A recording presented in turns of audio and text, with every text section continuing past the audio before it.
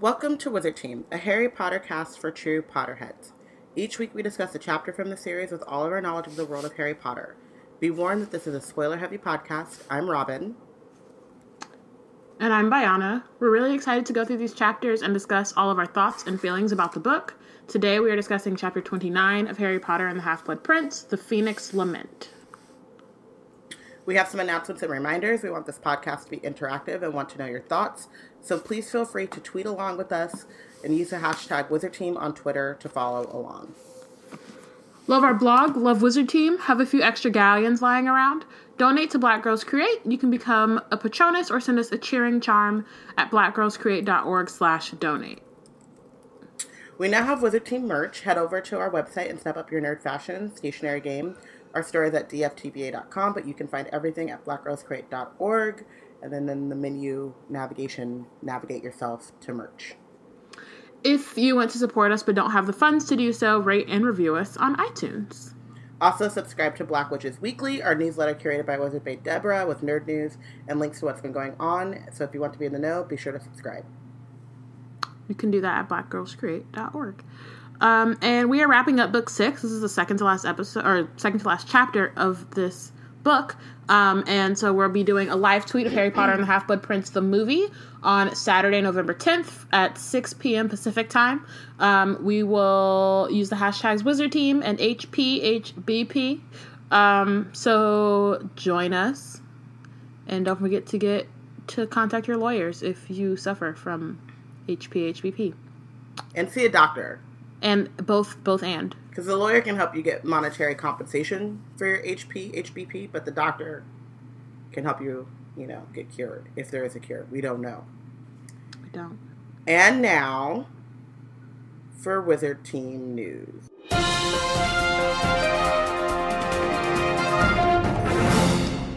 Happy Halloween. Hey! Shout out to that. Today is Halloween. Which means a lot of things happened on Halloween in the wizarding world. There are trolls and dungeons. Some sad things, like Lily and James Potter were killed, but then also, like, Voldemort was defeated. The troll was in the dungeon, but also Sirius Black broke into Hogwarts in 1993. What else happened? It's Nearly Headless Nick's death day, so that's cool or not cool, depending on your perspective on the situation. I feel like now it's been at least, 400 years, so, at this point, it's a celebration. Yeah, what else has happened? I'm probably missing, 2 things, but there are a lot of things. A lot of things. Halloween is a magical day, and in the wizarding world, more magical things happen than normal. Yeah. Yeah. For good or bad. For good, yeah. Things happen. I'm celebrating by eating a Kit Kat, which I figured out after I did it was a bad idea because this is a podcast. Yeah. But I thought for our Patronuses who were joining us on the stream, I was like, look, we're eating candy on Halloween. Yeah, we did our first Halloween episode. I did not, I ate candy earlier when we were having our meeting. Aminata got a bunch of candy randomly on Friday when she was Justice Professor McGonagall. Me too. And Robin did too. But what I'm saying Ami specifically because I've just been randomly raiding her backpack for candy. But now I think all the chocolate's gone, so I don't really care that much about what she has left. So, whatever. I took a York peppermint patty from her, but I have 2 Twizzlers. Oh, Who wants Twizzlers? No, it's a Twizzler. All that really matter are Reese's, Snickers, and Twix, and I took all of those from her. So then I was, and M&Ms are cool. So I fucks with M&Ms, but they're not my favorite. And 100 grams. Oh yeah, I got some M&Ms. I had 100 grand earlier today, and I just don't. Butter. I don't like it. Really? I don't not like it. I think it's too the inside. I don't know, something about it. I grew up with eating them with my dad, and so they're jam. No, I had one earlier. Caramellos. Yeah, I don't dislike 100 grams, because I definitely had one earlier today, and the taste is fine. I just wish there was more crunch and less sticky, if that makes sense. Yeah, like a Snickers has the caramel, and so it has that element, but it's crunchier. So then that's why I see. And I can't rock with it. I can't rock with a Snickers. Yeah. There's too much peanut or nuts. I don't like the nuts. Yeah. I don't like it. No. So yeah, let's move on. Hope y'all are having a good Halloween, whether that means passing out candy, dressing up yourself and or your kids, or locking your house down and turning all the lights off and disappearing, because that is also a way to celebrate, is to act like you're not home. So whichever way you decide to celebrate, I hope you have fun doing that. I'm going to be trick-or-treating with Ami Nerva McGonagall, but she won't be Ami Nerva then. She'll be Ami Shuri. Yeah. The Ami Nerva was a Friday thing for an event we were going to go to that we didn't actually make it to, but then she still got to, like, roll around or be around town in her outfit, so it was still worth it. And she gave 100,000 points to Ravenclaw. She did. And we won the House Cup until she realized that as Ami Nerva, she was a Gryffindor, and then she told us we had to share, which was bullshit. Yeah. And I want to recount. But yep, it was great. Yeah. And her British accent is spot on. Yep. Okay. Okay, so moving on. We have some new Patronuses. So shout out to Tiana, who's actually in the chat. And shout out to Wesley for being Patronuses. Y'all are real ones. We also got a cheering charm from Paulina, so thank you, everyone, for your patronage. And that really makes me want to bust open my Jane Eyre. Also, shout out to Vanessa Zoltan, who joined us last week, and then again on Saturday, me and Bayana were out, and guess who bought another Jane Eyre? Bayana did. It wasn't me. I did. It wasn't me. I did. I bought another one, but it's really pretty, and it's one of those Barnes and Noble ones, so it's like not like that amazing, and it was $10, so I was like, yeah. I'm gonna go back for the Pride and Prejudice too, probably. Yeah. We'll see. I can't be collecting Harry Potter's, Jane Eyre's, and Pride and Prejudice. I mean, you do with your money what you will. True. Who's gonna tell you? Who's gonna stop you? Magical birthdays. So yesterday, Tuesday, is Maggie's birthday. So shout out to Maggie. Shout out to Maggie Brevig, who is awesome. And if you I guess technically it's like belated, but like in celebration for her birthday, you could go back and listen to the Wizard Team bonus episode we did with her on magical systems, education things. I feel like we talked about a lot in that episode, so that's why I can't remember specifically. But it was all lovely because Maggie was there. It was very fun. It was awesome, and Maggie's great. She shares a birthday with Mrs. Weasley. Is Portia typing? No, Portia. I don't think Portia's not here because Portia got business to handle. Anyway, so she shares her birthday with Mrs. Weasley. So shout out to Molly and Maggie. And then of course we mentioned earlier in the Halloween thingy that today is Nearly Headless Nick's death day. So shout out to him and like congratulations. Maybe I don't really know how one's like. I think celebrates. I think that's such congratulations are in order. He had like cake and stuff when he invited Harry Potter. Yeah, and I'm hoping for your death day, Nick. I once again renewed with renewed vigor. Wrote to the Headless Hunt and said, "Step your game up." Yes. Let Nick in. Important. Yeah. That's very important. Okay. Previously on Wizard Team, Harry chases after Snape and Malfoy. This is like right after Snape kills Dumbledore. And he's running after them to try to get them. He's running through this, like, battleground with the Death Eaters and the Order and teachers of Hogwarts are fighting it out. They run. Hagrid is attacked by a Death Eater and deals with that. We find out that Snape is the Half-Blood Prince. It is him. It is he. What else happens? Snape and Malfoy end up getting away, even though Buckbeak came through and was like, not about to, be out here attacking my friends. And then so after Snape gets away, Harry kind of tells Hagrid what happened. Hagrid doesn't really believe him, but then they walk back over to the castle, and they see Dumbledore is in fact dead. Harry finds the locket that he and Dumbledore had gone to retrieve in the cave, so like 3 chapters ago, and finds out that it's not, in fact, a Horcrux, but a replacement, because a mysterious person named R.A.B. took the locket and with the intention of destroying the Horcrux, and then replaced it. So it's not clear whether that other Horcrux was destroyed at this point, or if, or where it is at all. Right. So we don't know. We don't know who R.A.B. is. We don't know what happened to the locket. Mm-hmm. We don't know. We lost. Yep. And and then currently, no. But we just go into it. Yeah. Let's do this. Chapter 29, The Phoenix Lament. So Hagrid's trying to get Harry to leave Dumbledore's side. So he's like, come on. And Harry's like, no. He's like, you can't stay here. And then Harry's like, watch me.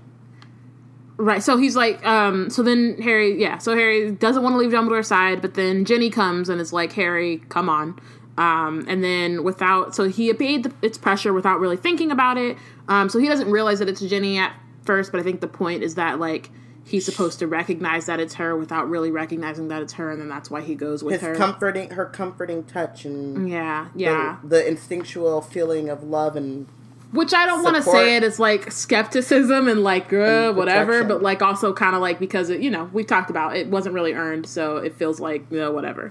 I have been doing a rewatch of Doctor Who, and, I have a lot of issues with season 6 and 7. Well, as we all do. But the one thing that they did do was, like, Rory and Amy earned every bit of that relationship. Like, even when, like, they decided to do that dumb shit, they got divorced or whatever, and, like, which lasted, like, 20 minutes or whatever the fuck. Even that was, like, stupid and, like, shouldn't have happened, but the payoff in that emotional beat worked because you've seen Rory stand by a box for 2,000 years. You've seen, like, Amy watching him die over and over and over again. And waiting for him for 39 years in that weird planet and naming her robot after him. And, like, like, you know what I mean? Like, there was a lot of showing and not telling. And with Harry and Ginny, it was all just like, there's a monster in Harry's chest, and now look at it, aren't they made for each other? And you're just like, how? Right. When? Because why? I do think that, like, as a thing, or, like, a narrative choice, like, having her be like, all right, Harry, we gotta go, and him being like, okay, without, like, I think that that's, like, on its face, like, it's sweet and, like, it's cute, and if it was if it had been built up to that, and I feel like it's been done before in other stories where it did make me feel like, okay, whatever. And so really it is about the development of that relationship, not so much as, like, the actions of what just happened. Right. But also the fact that we must remember that Harry treated Ginny like dirt.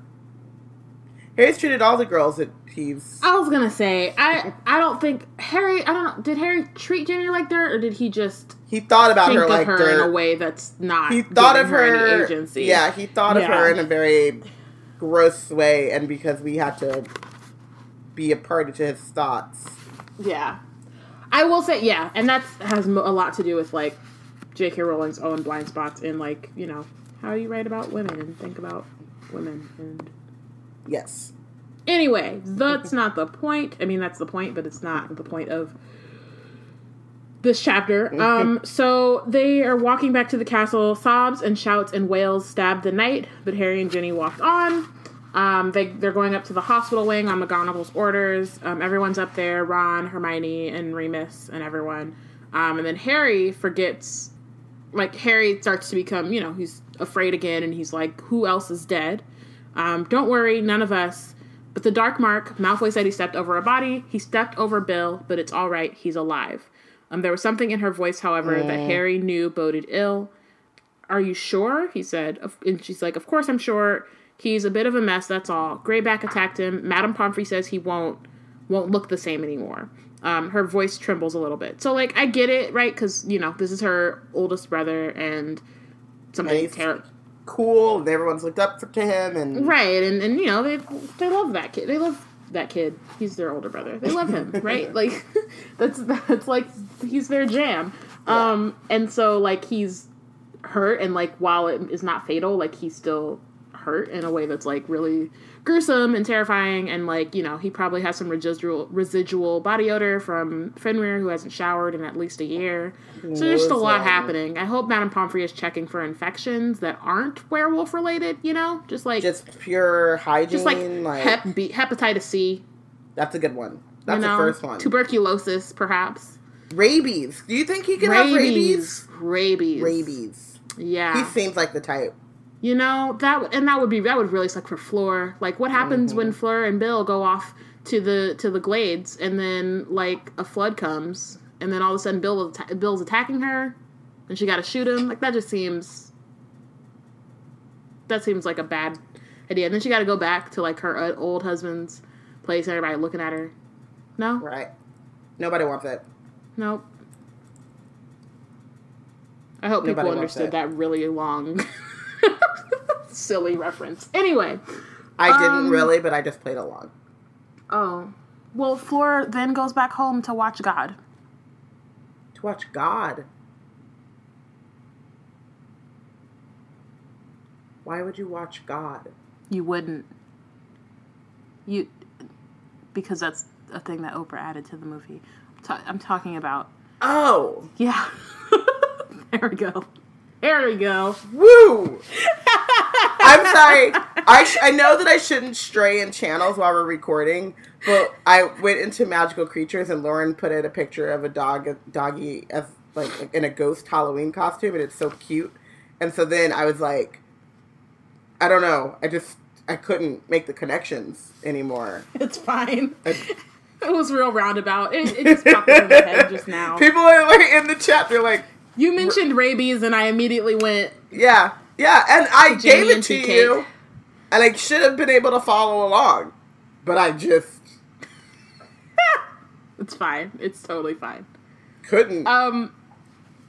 Okay, so we don't really know what the after effects will be. I mean, Greyback being a werewolf, but not transformed at the time. And actually, that is funny, because then I said, hopefully not an aversion to water, which I mostly meant because, like, Homeboy doesn't wash his ass, but, like, also could be rabies. Could be rabies. Netflix. Let's just breathe. Let's all just breathe. No, but, like... Start over. I mean, okay, like, thinking about, like, shout out to Danielle, and thinking about Rare Pairs, and, like, this is awkward, and kind of probably not a good one, just because, like, Flitwick is really old, but, like, I just put Neville and Flitwick's name together, and at the very least, maybe it's a tugboat relationship. I could tugboat it. For the shipping name, because the it Netflix... was totally not on purpose, I will say. Like, I definitely did not mean to say Netflix, but, like, now that I'm looking at it, it could be a thing. It could be. Okay. Neville and Professor Flitwick are both hurt. The Madame Pomfrey said they'll be alright. A Death Eater's dead. He got hit by a killing curse that the huge blonde one was firing off everywhere. Harry, if we hadn't have had your Felix potion, I think we'd have all been killed. But everything just seemed to miss us. So, like, at the very least, I do think that has to be a little bit comforting. That, like, you know, even though I did tell you to go and, like, patrol the corridors, which... You could have just been in bed. You could have not had a little bit of help. Yeah. You know? So there's that. So they got to the hospital wing. Harry saw Neville lying apparently asleep in a bed near the door. Ron, Hermione, Luna, Tonks, and Lupin were gathered around another bed near the far end of the ward. Hermione ran to Harry and hugged him. Remus moved forward too because he's a dad. That is Harry's father, okay? Father figure.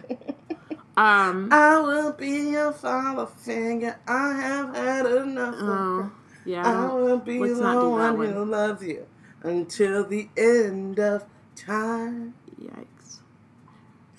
I'll just put George Michael in there instead of what I just did.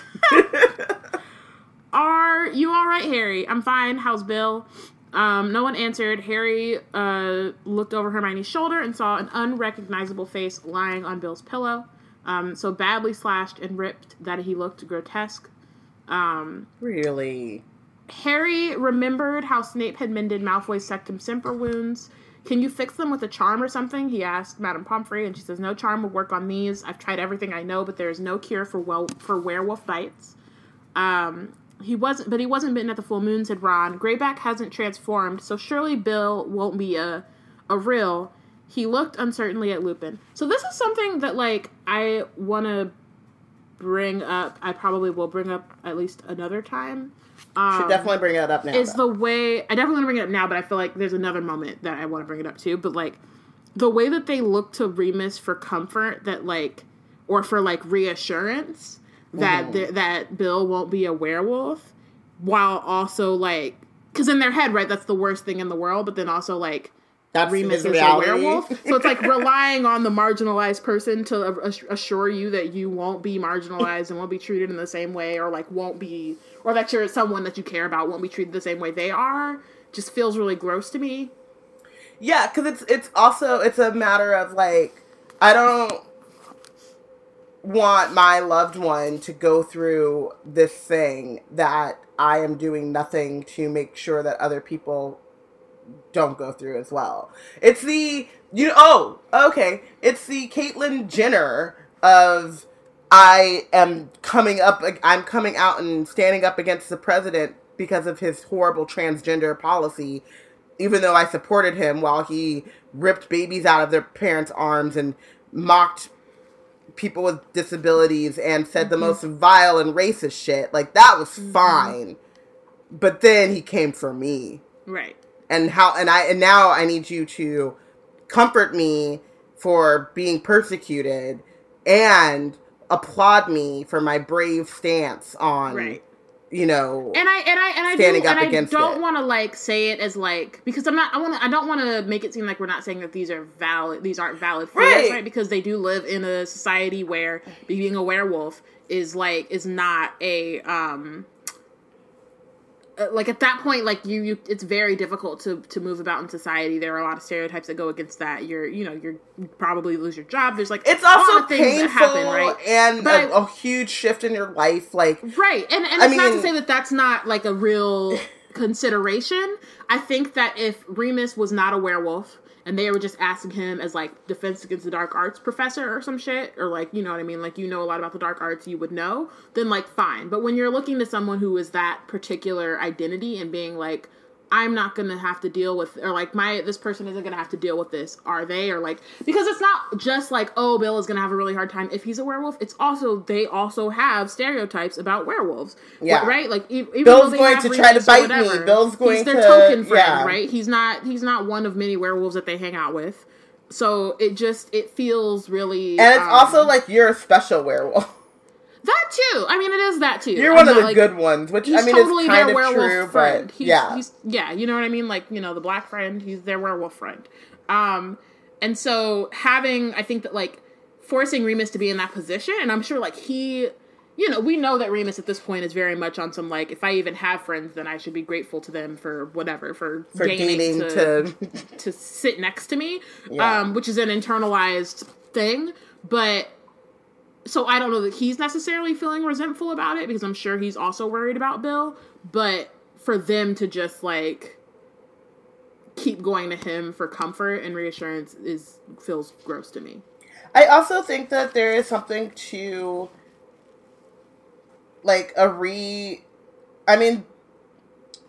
was very young when he was transformed or whatever. But it has to be kind of traumatizing too for him.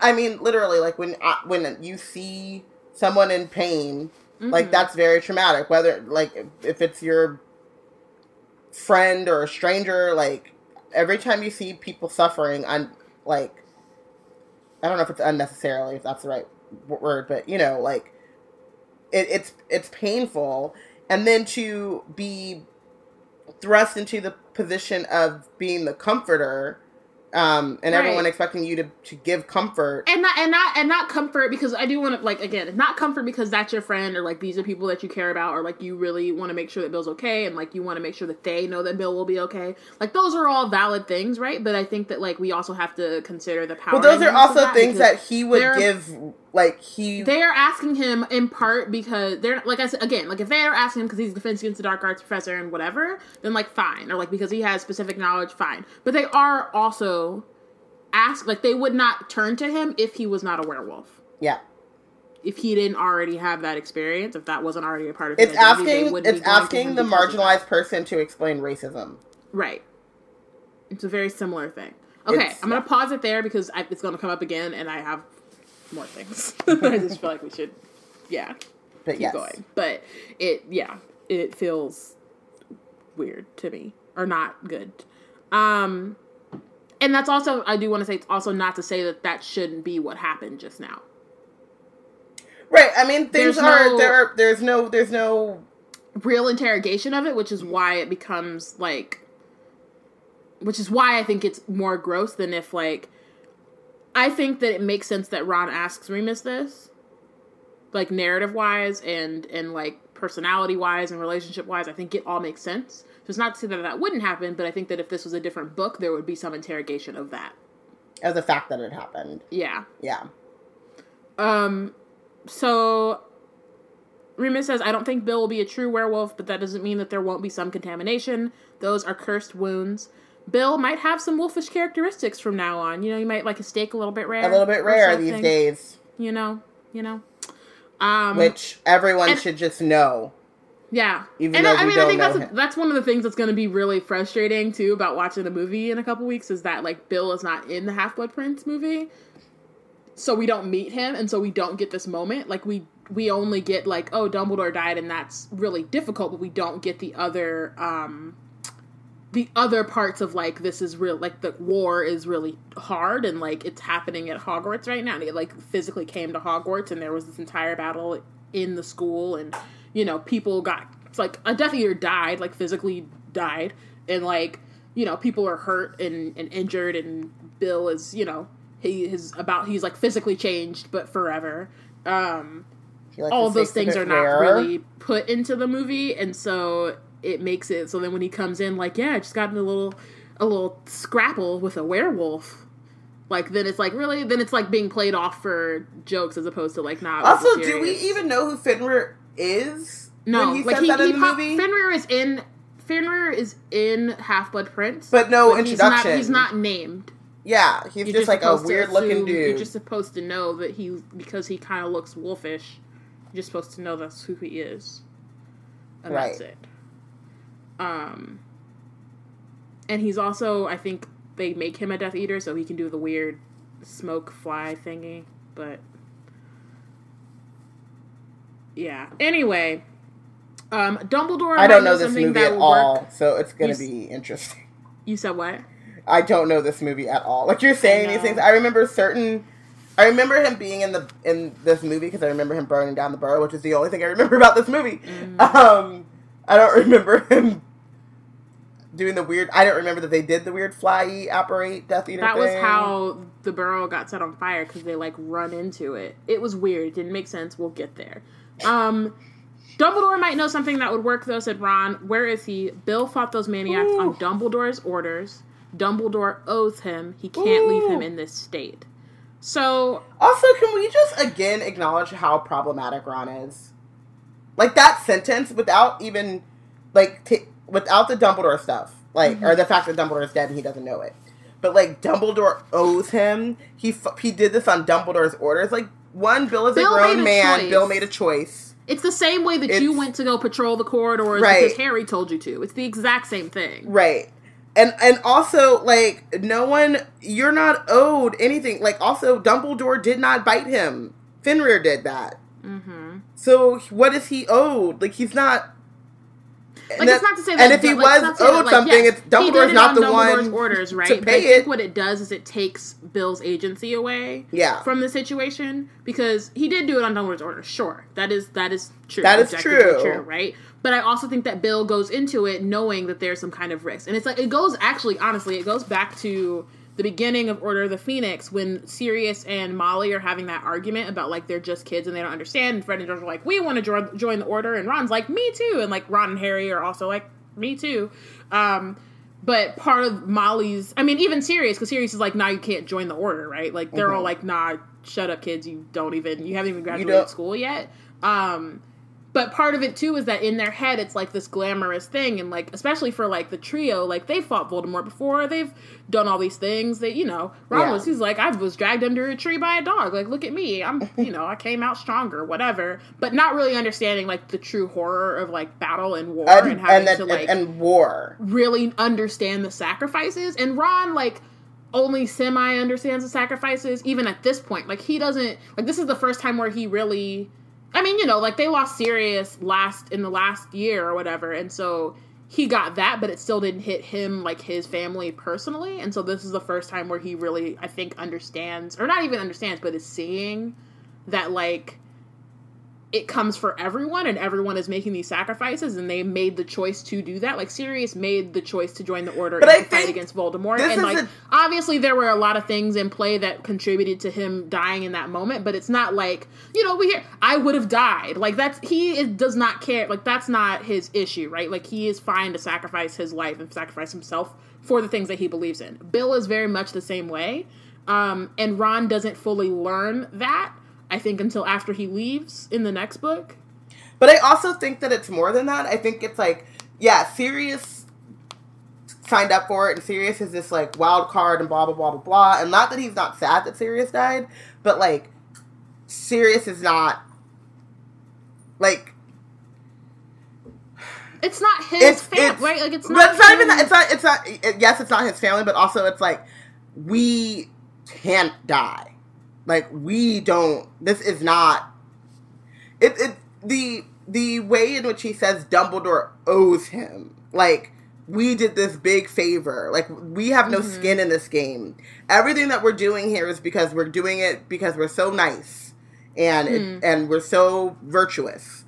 And, like, while that may be true, like, for him, it's like Sirius had to fight because he was on the run, and he was... his parents were Death Eaters and blah, blah, blah, blah, blah, and he's, a blood traitor, whatever. I just get the sense in Ron's words of, like, of that, that ally who's like, I'm down for the cause, and then the cops come, or the protest gets a little too real, and they're like, pack it up, let's go home. Like, Law and Order, you know what I mean? And, like, and then that's what I'm getting from that, like, because, again, I just want to say this, like, Dumbledore asked Bill to join the Order, but Bill chose. Dumbledore asked Bill to be there, but Dumbledore did not bite Bill. If Bill is owed something, he's owed it from Fenrir, who did the thing. Like, I can ask you to ride with me and, like, ride or die or whatever, but I didn't shoot. You know what I mean? Like, there just is, like, there's this line that I don't think, and I think it comes up more in the next book even, like, I don't think that Ron gets, which is, I think the Ron is not accepting of the fact that, like, yes, I signed up for this fight, but that actually means that I have to sacrifice something and lose something. Right, and he hasn't had to do that before, and so this is the first time where he's kind of, again, I don't think that he's realizing it. I think that he's immediately being like, well, this isn't fair, and this shouldn't have happened, and it's such and such's fault, right? Yeah. And that's why I'm saying, like, it takes until after he leaves to then realize, like, no, like, this is a part of it, and I have to, but this is kind of, like, maybe the beginning of that. Yeah. If that makes sense. Yeah. Ron, Dumbledore's dead, said Jenny. No, Lupin, I hate that they say Lupin, and I just want to say Remus. Remus looked wildly from Jenny to Harry, and then, as though hoping the latter might contradict her, but when Harry did not, he collapsed into the chair by Bill's bed, his hands over his face. Harry had never seen Remus lose control before. He felt as though he was intruding upon something private, indecent. So again, like, I think it's good to see, and we've talked about this a bit, like, I mean, now it's been a minute, but talking about, like, we see a lot how Harry puts his faith in Dumbledore, and it's very much like, Dumbledore is, you know, he's the greatest wizard of all time, he's all this stuff, everything's fine as long as he's here, but, like, a lot of these people, it's not just Harry, like, Harry's only been in this world and has relied on Dumbledore for, like, 6 years, and a lot of them, like, Dumbledore is literally the reason that Remus was able to go to school, and so there, I think that there, you know, you see that there are other people who really have these relationships with Dumbledore, whether, like, Dumbledore's motives aside, I think that, like, a lot of people who are affected by this, and so I think in this moment, Harry seeing Remus, who is an adult and who has always kind of, like, been there for him and, like, his support, then break down, I think it makes him uncomfortable. Also, just, like, you know, somebody who he admires and often is there for him when he has his moments is now having a moment, like, publicly or, like, in front of him, and I think that that's also a hard thing for him. And I think it's also important to think about the fact that, like, since Sirius is gone, Remus doesn't have many people that he feels comfortable, like, visiting and talking to and confiding in. And, like, Harry is, like, loves him and is, you know, his godson, but he doesn't write. He doesn't write. And he's a kid. Yeah. Like, and so Loomis, Jesus. Lupin has Arthur Weasley's, kind of, but, like, he doesn't have a relation, like, a deep, long-term relationship with the Weasleys. They didn't, like, go to school at the same time together. And he has Dumbledore, who has known him and has, like, seen him grow up and seen, and also knows the things that he's lost, you know, like, and really understands what he's lost because he's been right there alongside of them. And so that is, it's very hard now because he doesn't have anyone that he can just shorthand with. And I think, like, that's, like, such an important thing when it comes to emotional support. Like, when you have the people where you don't have to, like, okay, let me start from the beginning and tell you the entire backstory so that you can then understand the depths of my sorrow or my fear or whatever, like, because they've been there and they have all that history, and, you know, so you can just, like, go up and cry to them and they just are like, I get it, you know? Right. And, like, I'm about to cry now. Like, that's it for Remus. Like, he has Tonks, but they're still in this weird place, and she's really young and, like, doesn't know, and, like, hasn't lost the things that he's lost. And that's another thing, is, like, Dumbledore had also lost a lot, so they could, like, have common ground there. Oh. This is a sad chapter. This is a sad, like, 6 chapters. Everything but also, else is like, terrible. the last like 6 chapters are all happening, like, in the same, like, day, like, in the span of, like, 12 hours, and so it's just a lot. I'm gonna cuddle my dog and take a nap.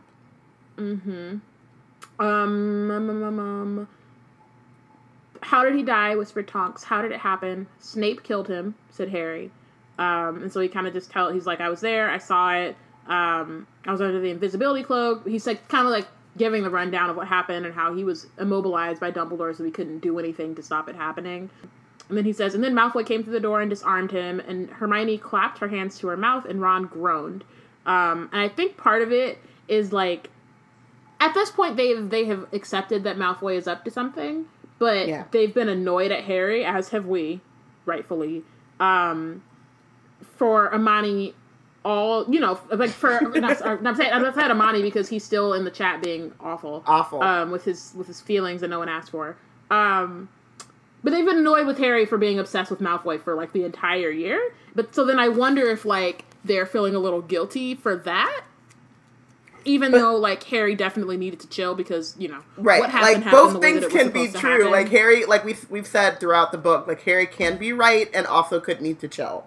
So, yeah. But there is that hindsight, you know, like, oh, maybe if we would have taken him seriously, we could have done, and it's like, maybe, but you didn't and you couldn't.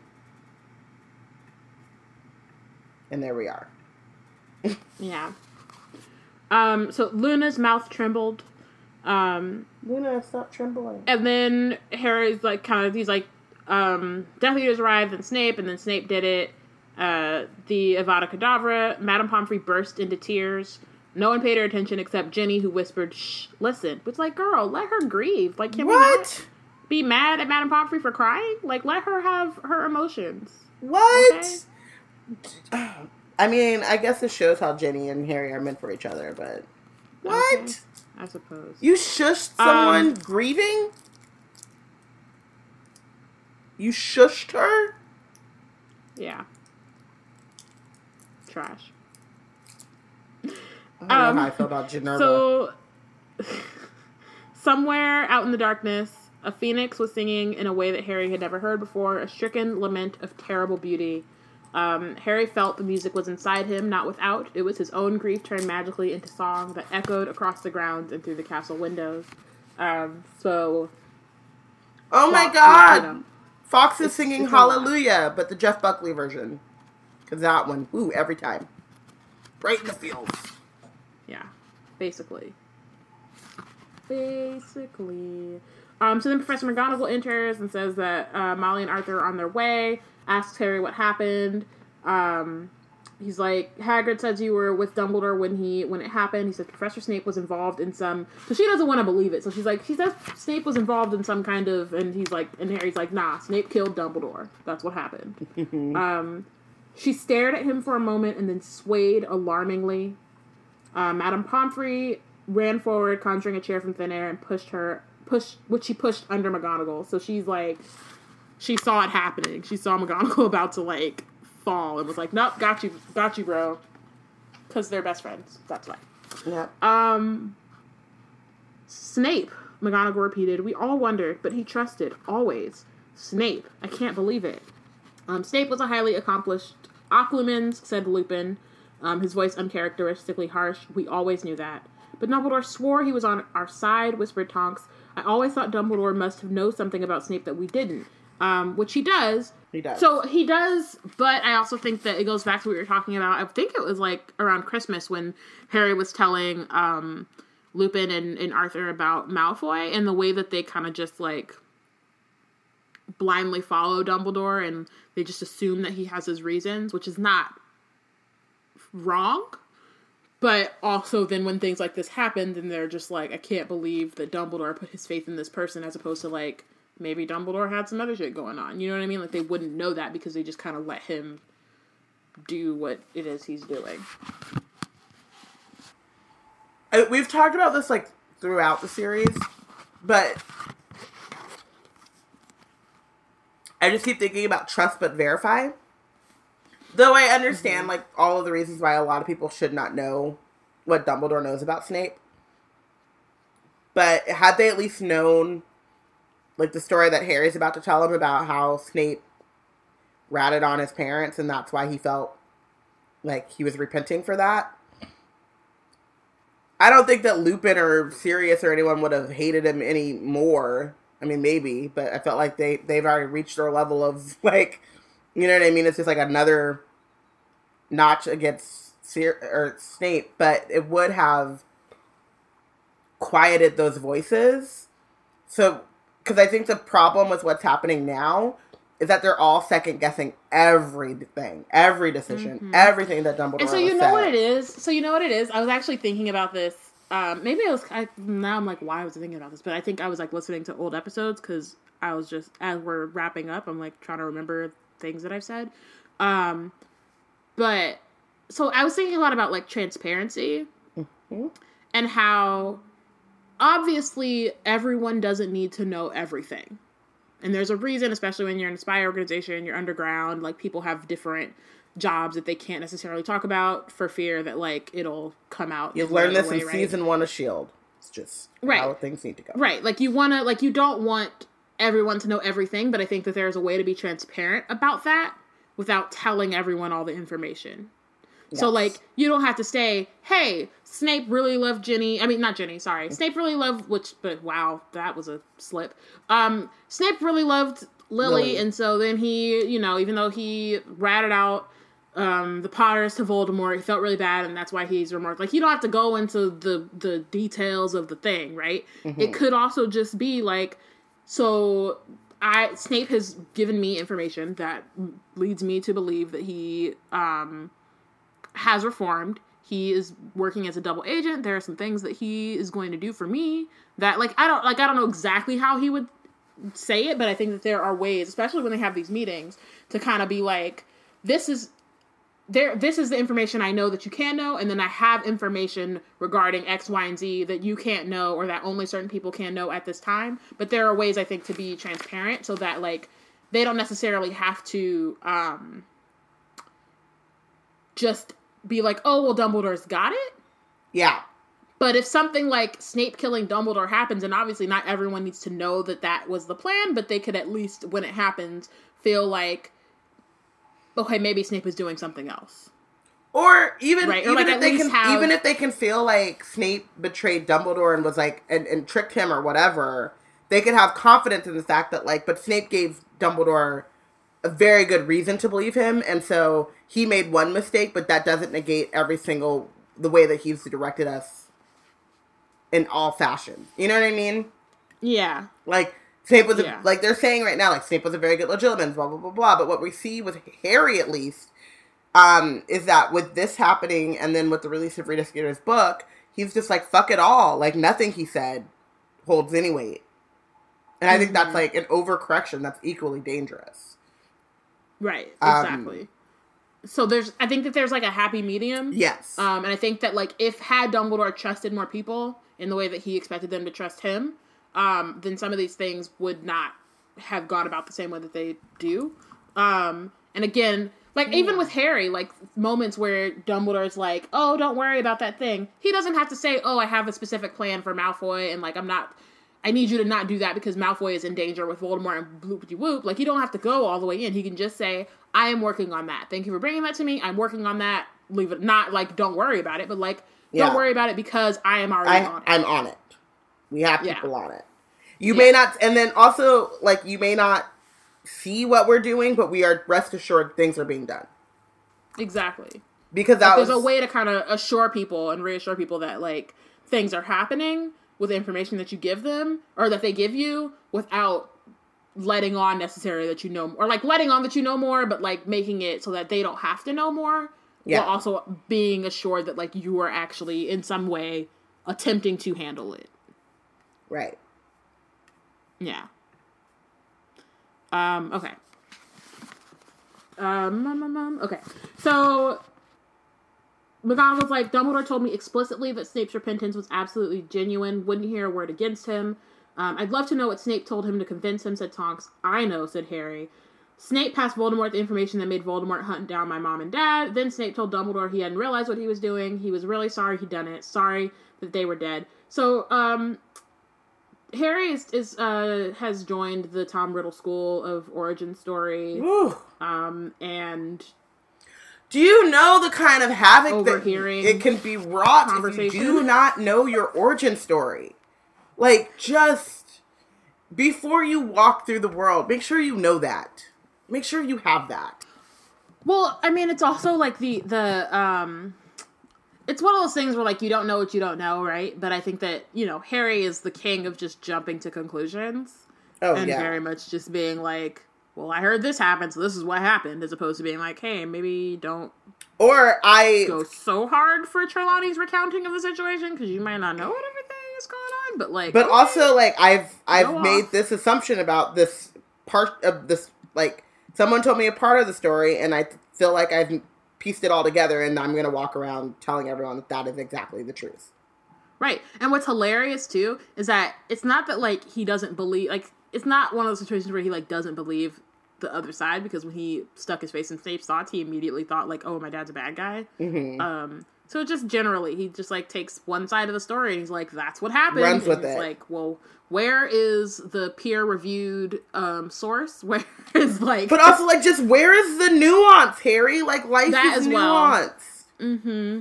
Yeah, maybe both things are true. Ever thought about that? Huh? Mm-hmm. Huh? And Dumbledore believed that, said Lupin incredulously. Dumbledore believes Snape was sorry James was dead. Snape hated James. So Remus isn't thinking about Lily. But he also, didn't think my mother like... was worth a damn. Wait, hold up. So then Harry says, and he doesn't think my mother is worth a damn either, because she was Muggle-born, mudblood, he called her. No one asked how Harry knew this. Nope. Which is the only reason this, like, works is because everybody's sad, so they can't understand, like, hey, Harry, how'd you find that out? How'd you find that out? But also, I'm curious, like, does no one know that Snape and Lily were, like, best friends for at least, like, the beginning of their Hogwarts? Like, I mean, no one knew that, like...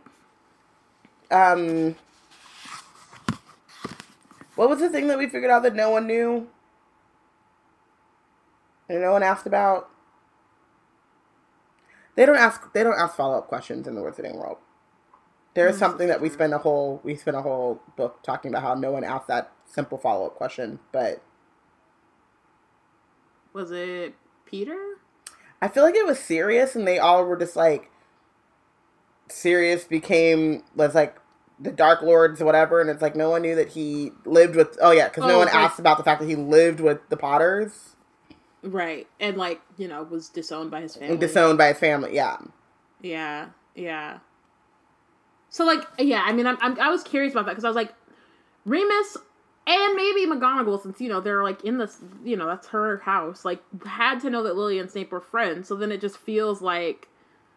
Wasn't Remus there when he called her Mudblood? Yeah. Because he would have recognized the hurt that Lily had, and the fact that she was like, oh, we're through. Like, it wasn't just a normal calling it wasn't Draco calling Hermione Mudblood. Right. It was, like, a much deeper thing than that. But they're all sad. Yeah. That's why. They're all in shock. Yeah, no, they're totally. all in shock. Absolutely.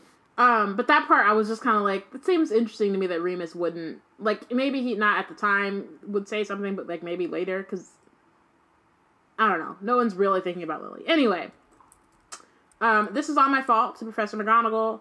I sent Phileas to fetch Snape tonight. I actually sent for him to come and help us.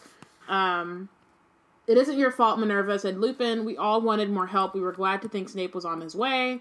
And then Harry's like, so then what? Harry's like, what happened? Okay. So I just wanted to say that I think it's important to not only think about the ways in which they're blaming themselves about what Snape did and Snape's trickery, I guess, but also in which they're second guessing each other and their own, like, the blame is important on an emotional level, but the lack of the second guessing and like having a lack of confidence in your decision making or your discernment capabilities is very important going into the next like phase of the war. And it's important too to think about from Harry's perspective, like the fact that Harry is so adamant about what Snape did and how Dumbledore was tricked and is giving all of this information right now when they're all kind of in shock. Like, I'm sure that there were hints, and I'm not sure because it's not in the text, but in between the lines, feel like there must be some hints and some bits of information that Dumbledore gave to specific people in which they could probably, under a different, had they found out at a different time, under a different set of circumstances, come up with a explanation that was closer to the truth. Yeah, I feel that. And I think, like, even Harry at this point, and, like, he has been on this since, like, the beginning of the book, or really since Sirius's death, is, like, he very much wants to blame Snape for everything. And again, not saying, like, he literally saw Snape kill Dumbledore, and that's what he saw, right? So, like, not to say that what he saw was doesn't make sense for him to come to this conclusion, but we see that, like, so it says he wants every detail of Snape's duplicity and infamy, feverishly collecting more reasons to hate him, to swear vengeance. So and again, this is not really his fault, because Snape is, like, a terrible person, but, like, he wants more reasons to hate him, right? And he's, like, fishing for that. Because he wants to feel that righteous anger. Mm-hmm. Like, I mean, he already feels anger, he already feels hatred, but he wants to, like, remember that is not from a place of, like, there's no misunderstanding. There's no gray area. Like, this dude is trash. Which he is. And Delia says that Harry isn't right about how, but this is all Snape's fault. Which is true. It is very much true. So I don't know how it happened. It was also confusing. McGonagall said, Dumbledore told us he would be leaving the school. We should patrol the corridors. Remus, Bill, and Nymphadora were to join us, and so we patrolled. I still don't know how the Death Eaters got in, and then Harry's like, I do. It was through the Room of Requirement and, like, the Vanishing Cabinets. And then he glances to Ron and Hermione, both of whom look devastated. I messed up, Harry, said Ron. So he's like, we checked the Marauders map. Me, Ginny, and Neville went to keep a watch on the Room of Requirement, but Malfoy got past us. So he was using Peruvian instant darkness powder. Fred and George's. Shout out to Peru. So this is Fred and George. I'm going to have a word with them about who they let buy their products. Which, was a similar situation with, like, the love potion, to be honest. I'm like, Felix didn't work for that. That's crazy. Like, Felix Felicis only worked, so that's why it's like, I'm kind of, like, curious. I'm like, is this, like, a Weeping Angel situation? Maybe not, but, like, I'm curious about, like, because for Harry, Ron, for Hermione, Ron, and Ginny, it seems like the Felix Felicis only worked insofar as that, like, they didn't get killed, versus, like, because with Harry, like, things just all seem to go right for him, and in this case, like, things, and not to say that, like, the entire battle or whatever would have gone right for everyone, and that some of these things wouldn't have happened, but it seems like, at least for Ron and Ginny, they wouldn't have. But they were splitting the remainder of the. That's true, like, but I thought it was more. People. I thought it was less like strength and more like time. Like it works for the amount that you take works for a specific amount of time, not like the amount you take works only to you get a specific amount of luck. If that makes sense. Yeah, I mean, I will say that like it doesn't stop certain things, and that's why I'm like trying to figure out what the balance is. There. Like, what is the? It wouldn't stop the Peruvian instant darkness powder from working. And if they're not taking Malfoy seriously, like, I don't think that they were, like, when Harry took it, he had an aim to get the memory from Slughorn. And when they took it, they were just like, I mean, whatever. It'll make Harry feel better. So. I think at that point they were on board with Malfoy being at the very least Ron was. And I think that, like, learning that he was whooping or whatever, like, I think that they were taking it seriously. They may not, maybe the intent wasn't quite, I think partly maybe it could be because they didn't fully know what Malfoy was doing. Mm-hmm. So it's not like I want to stop a specific thing. It's just like, I want to make sure we can catch Malfoy, or like I want to patrol and make sure nothing goes down, but it's still not, I don't know. I just think that the Felix Felicis is it's like a time turner, or like a, it's one of those, it could potentially break the plot, and so when you really look at it, it starts to fall apart. Don't look too hard. I think that's what's happening, but of course we're here to look hard at it. I also just think that there has to be a better a clear goal that you want to accomplish that I don't think that they had. Possible. Yeah. Because they didn't know. So Ginny's like, we tried everything, but we couldn't get out. Malfoy could see because of his Hand of Glory, which is like this weird shriveled up thing that he got at Bergen and Berks like years ago. That like lights the way. And then, but by the time they reached a corridor that was light, the Malfoy and the others were gone. Luckily, said Remus, Ron, Ginny, and Neville ran into us almost immediately and told us what happened. We found the Death Eaters minutes later, going toward the astronomy tower. A fight broke out, they scattered, and we gave chase. One of them broke away, Gibbon, and he's the one who set off the Dark Mark. But then he didn't want to wait alone for Dumbledore, so he came back running and was almost immediately hit by a killing curse from one of the other Death Eaters, who was just, like, being mad reckless with his wand. Wow. They are not smart. They're not. So then Harry's like, what, like, goes to Hermione and is like, what were you doing? And Hermione's like, I was outside of Snape's office with Luna. We didn't know what was going on upstairs because Ron had taken the map. It was nearly midnight when Professor Flitwick came sprinting down into the dungeons. I don't think he really registered that Luna and I were there at all. He just burst his way into Snape's office. We heard him saying that Snape had to go back with him, and then we heard a loud thump, and Snape came hurtling out of the room. And he saw us, and I was so stupid, Harry. He said Flitwick had collapsed and that we should go and take care of him while he went to fight the Death Eaters. So we went into his office to see if we could help Professor Flitwick and found him unconscious. It's so obvious now. Snape must have stupefied Flitwick, but we didn't realize. We just let Snape go. So again, like, all these people are kind of feeling blamed for specific things, but also, I mean, I understand why even, like, I think if it was Harry, like, if it had been Harry waiting on Snape, then he would have been a lot less trusting, but I think that Hermione, even though Snape is a terrible person, still, he's a teacher, and also, like, Dumbledore trusts him, and so, like, for her, that it's good enough for her, even if she doesn't like him and thinks that he's, like, a trash human being, like, Dumbledore trusts him, so as far as that goes, like, we can trust him in this particular fight, if that makes sense. Maybe not to give me the grades that are due to me, but, like, you know, to fight Voldemort. So,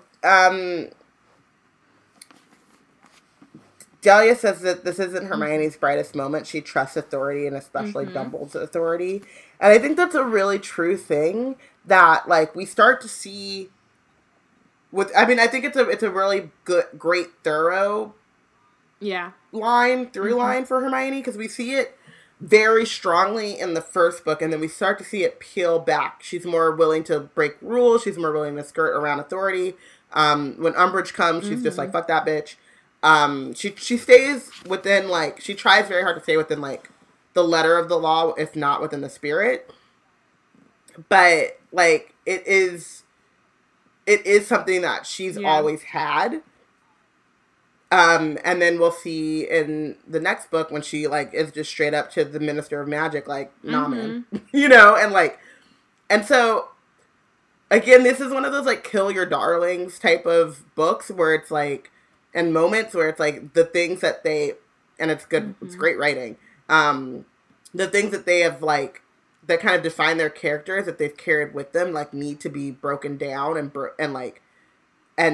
they need to, like, get away from. And unfortunately, the only way to make it stick is for it to, like, come and through, like, trauma and heartbreak and pain. But, like, those are the things that they need to shed so that they're able to, like, to take on this fight in a better way. And so, Delia says, I gotta say, this isn't Hermione's brightest moment. She trusts authority, and especially, we said this part, Dumbledore's authority. One of them could have stayed, and the other followed Snape. And then she says, but also, and this is kind of how I was feeling reading this, as a non-Griff adult reading this now, what on earth were the teenagers supposed to do if they followed an actual dark wizard anyway? And that's how I feel. Like, right.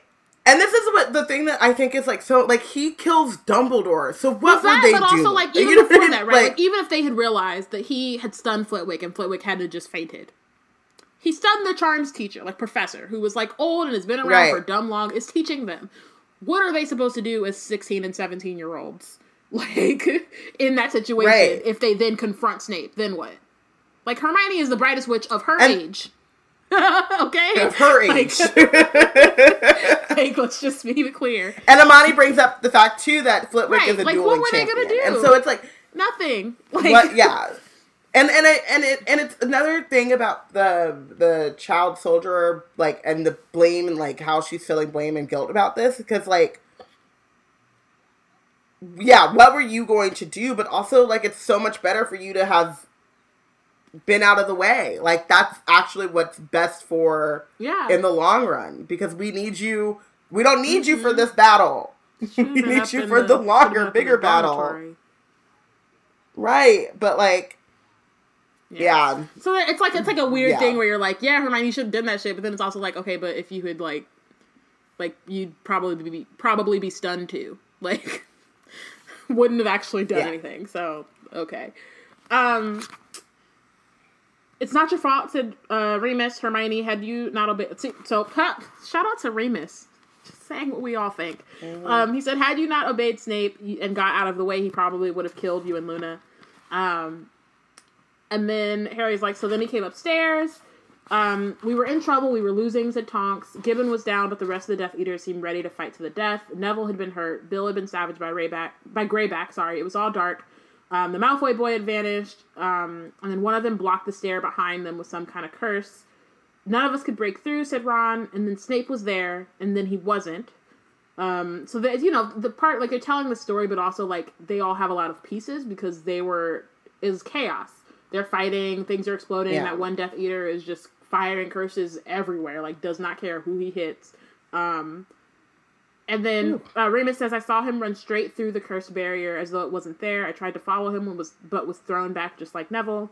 He must have known a spell we didn't, whispered McGonagall. After all, he was the Defense Against the Dark Arts teacher. I just assumed he was in a hurry to chase after Death Eaters who had escaped the tower. So, I do want to say, like, it's not, like, I think and this is more of, like, a Hogwarts thing in general, where, like, it's not like McGonagall and Remus and even Tonks are, like, not well versed in Defense Against the Dark Arts. Like, that's kind of maybe not why McGonagall has her position particularly, but, like, Remus was a previous professor, Tonks is an Auror, and it's one of those things where, like, obviously Snape is the, you know, yeah, he's the Defense Against Dark Arts professor, whatever, but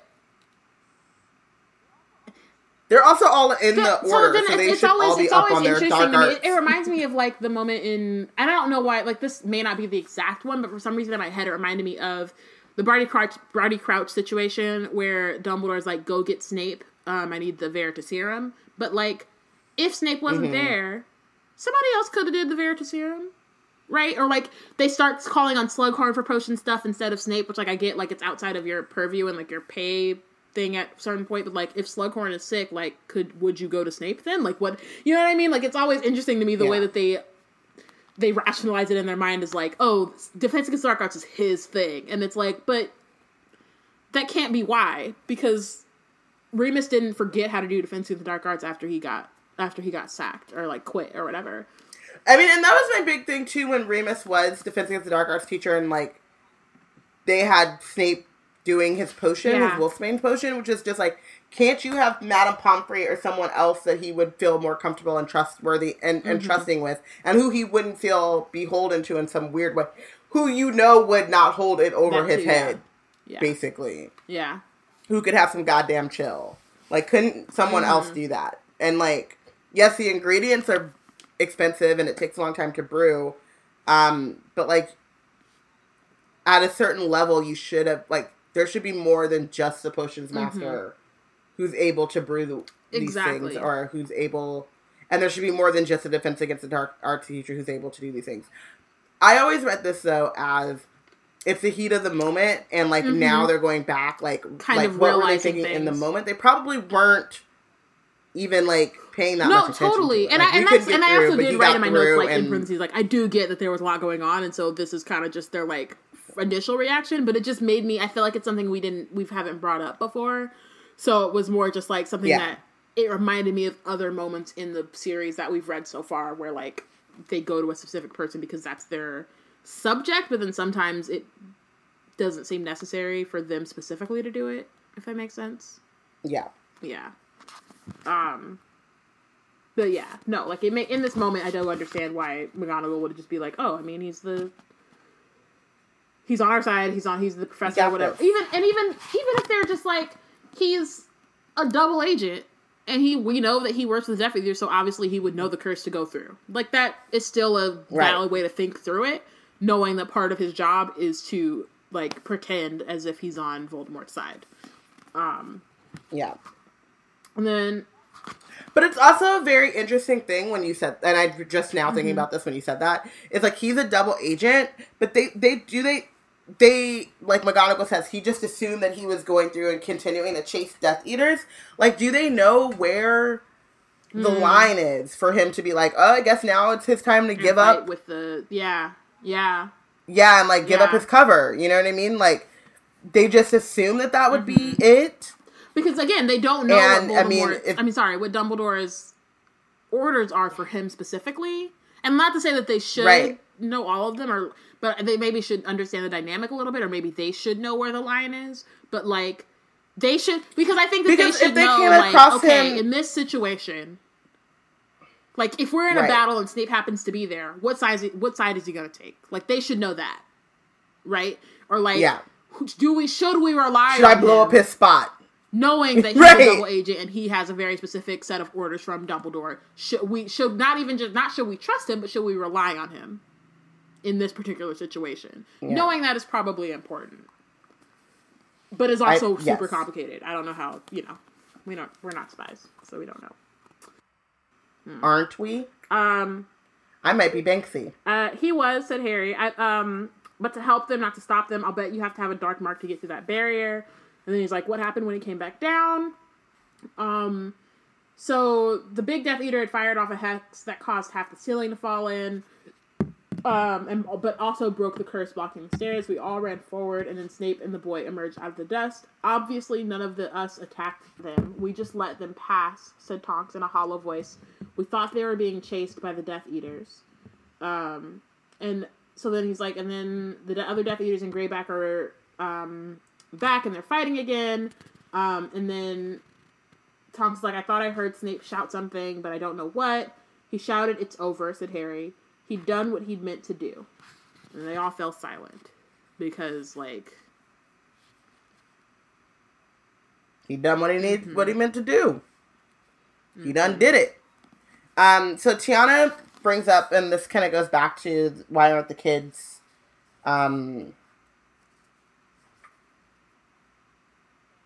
staying or, like, staying in the dorm or whatever. And, like, it's a really good point. She says that this is also their lives at stake, and if she was at a boarding school and the KKK came in trying to wreck things and kill students, she would hope that she would have the nerve to fight back, especially being 1 year shy of being a fully qualified witch. So even the adults are not perfect or not on top of their games, and the kids feel like standing up for themselves because others aren't.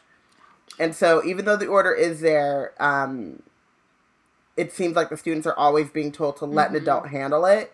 And then a nosy kid comes in and saves the day. The nosy kid is Harry. But I do get that. Like, there are times when you're like, this is my fight as much as it is anyone else's.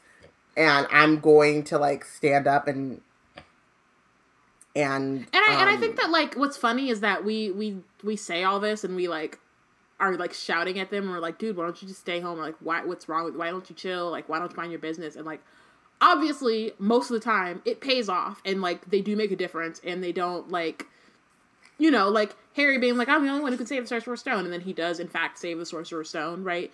And part of that is just, like, it's the plot of the book and, like, how the series works, and, it's the story.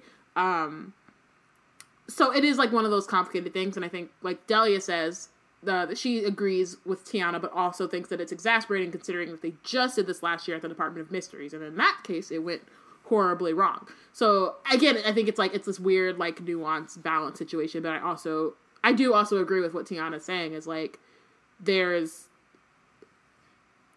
not that it's not their fight, especially in Hermione's case. Yeah, we talk all the time about how it definitely has to do with them. In that particular, or at the very least, Hermione and Harry. And, like, Ron is out here trying his best to be an ally. And so, yeah. So, and again, they're also Gryffindors. So, like, that's their initial impulse, is to jump into the fight. And, yeah. That's their jam. But I do think that all of that is true. And Amani says that he agrees with the impulse. He's just talking about blaming yourself for it, like understanding the guilt in the moment, but he's looking at it as an observer, like you don't have no fault and you shouldn't feel guilty about these things. I'm thinking about it as like okay, if I'm trying to go up against like Death Eaters or a big bad or this huge system or whatever, I'm going to sit down and have a plan. I'm going to like understand the ramifications. I'm going to want to know who I'm going after, who the actual bad guy is. Like, that, and that's, like, maybe that's just me. and I'm not a Gryffindor, I just don't feel the need to, like, wander the corridors because my friend thinks that there is something that's about to pop off. And that's all the information that I have. I'm just like, no, I'm going to need to do a little bit more digging. I'm going to need to have some more information. Yeah. That's just me. It's more about the just, like, jumping in. Especially when you're jumping in blind against adults who eat death for fun. They do eat death for fun. For breakfast. I understand, like, again, for breakfast. That is what they do. With a side of toast and jam. I am with Amani, and I understand the impulse. Mr. Weasley come into the ward. Fleur just behind them, her beautiful face terrified. Bill whispered Mrs. Weasley, "Oh, Bill." Lupin and Tonks got up hastily and retreated so that Mr. and Mrs. Weasley could get nearer the bed. Mrs. Weasley bent over her son and pressed her lips to his bloody forehead. You said Greyback attacked him. Mr. Weasley asked McGonagall, but he hadn't transformed, so what does that mean? What will happen to Bill?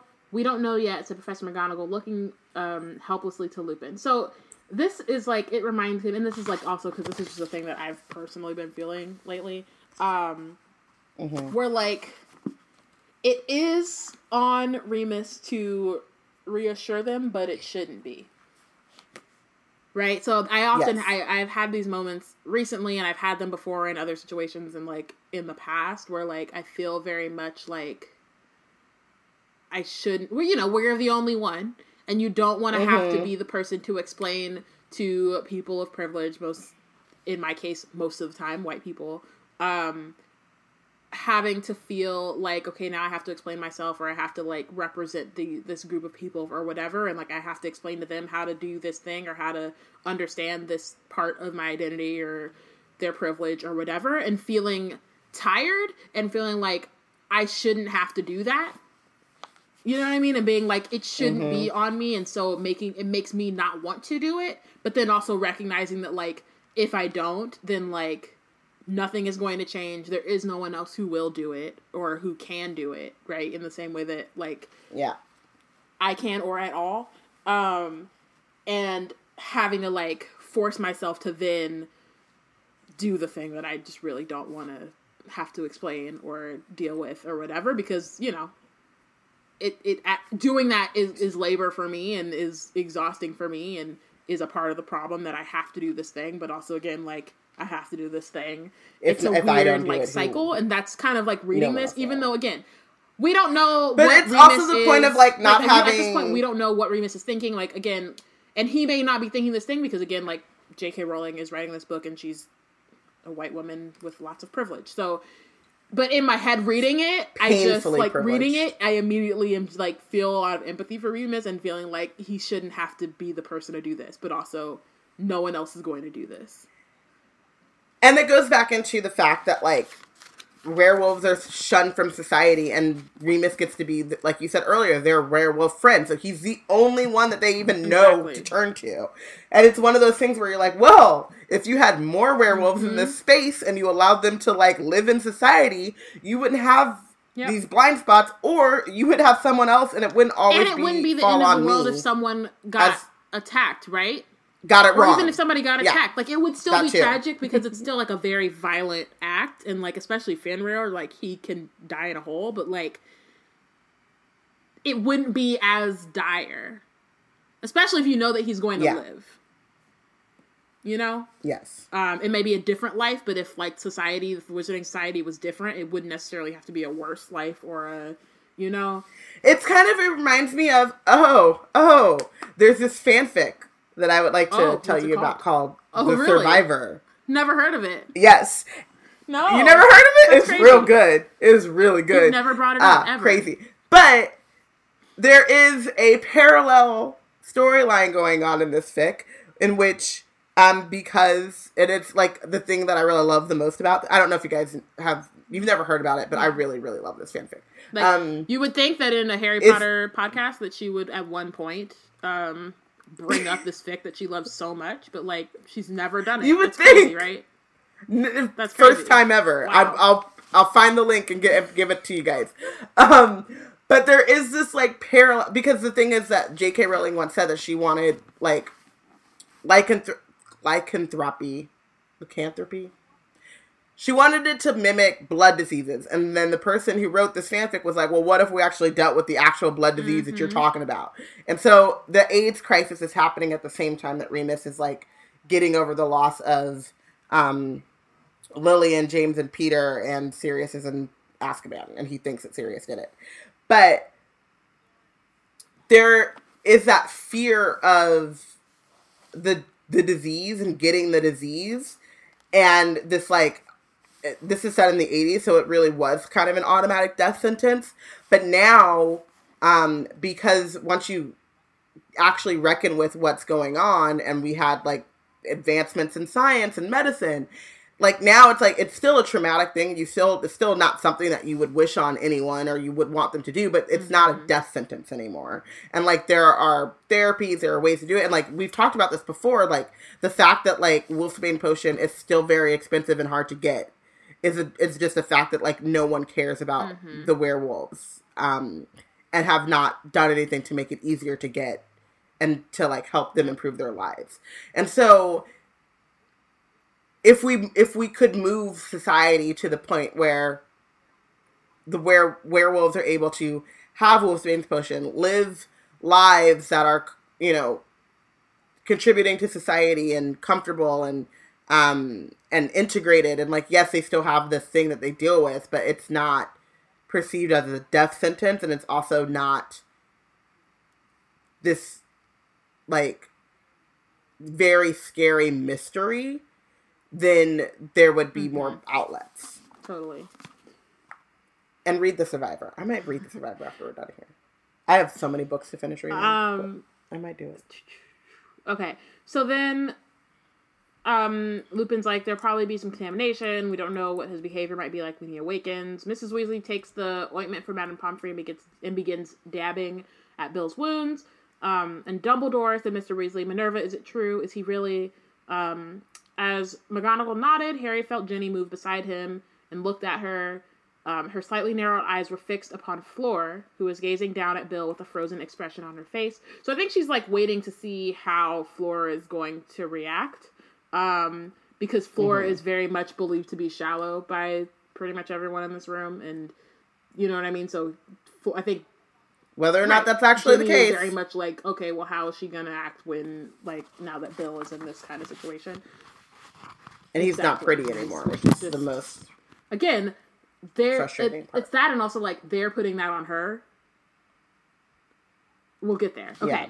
Yeah. Wow, Portia's really not here. That's crazy.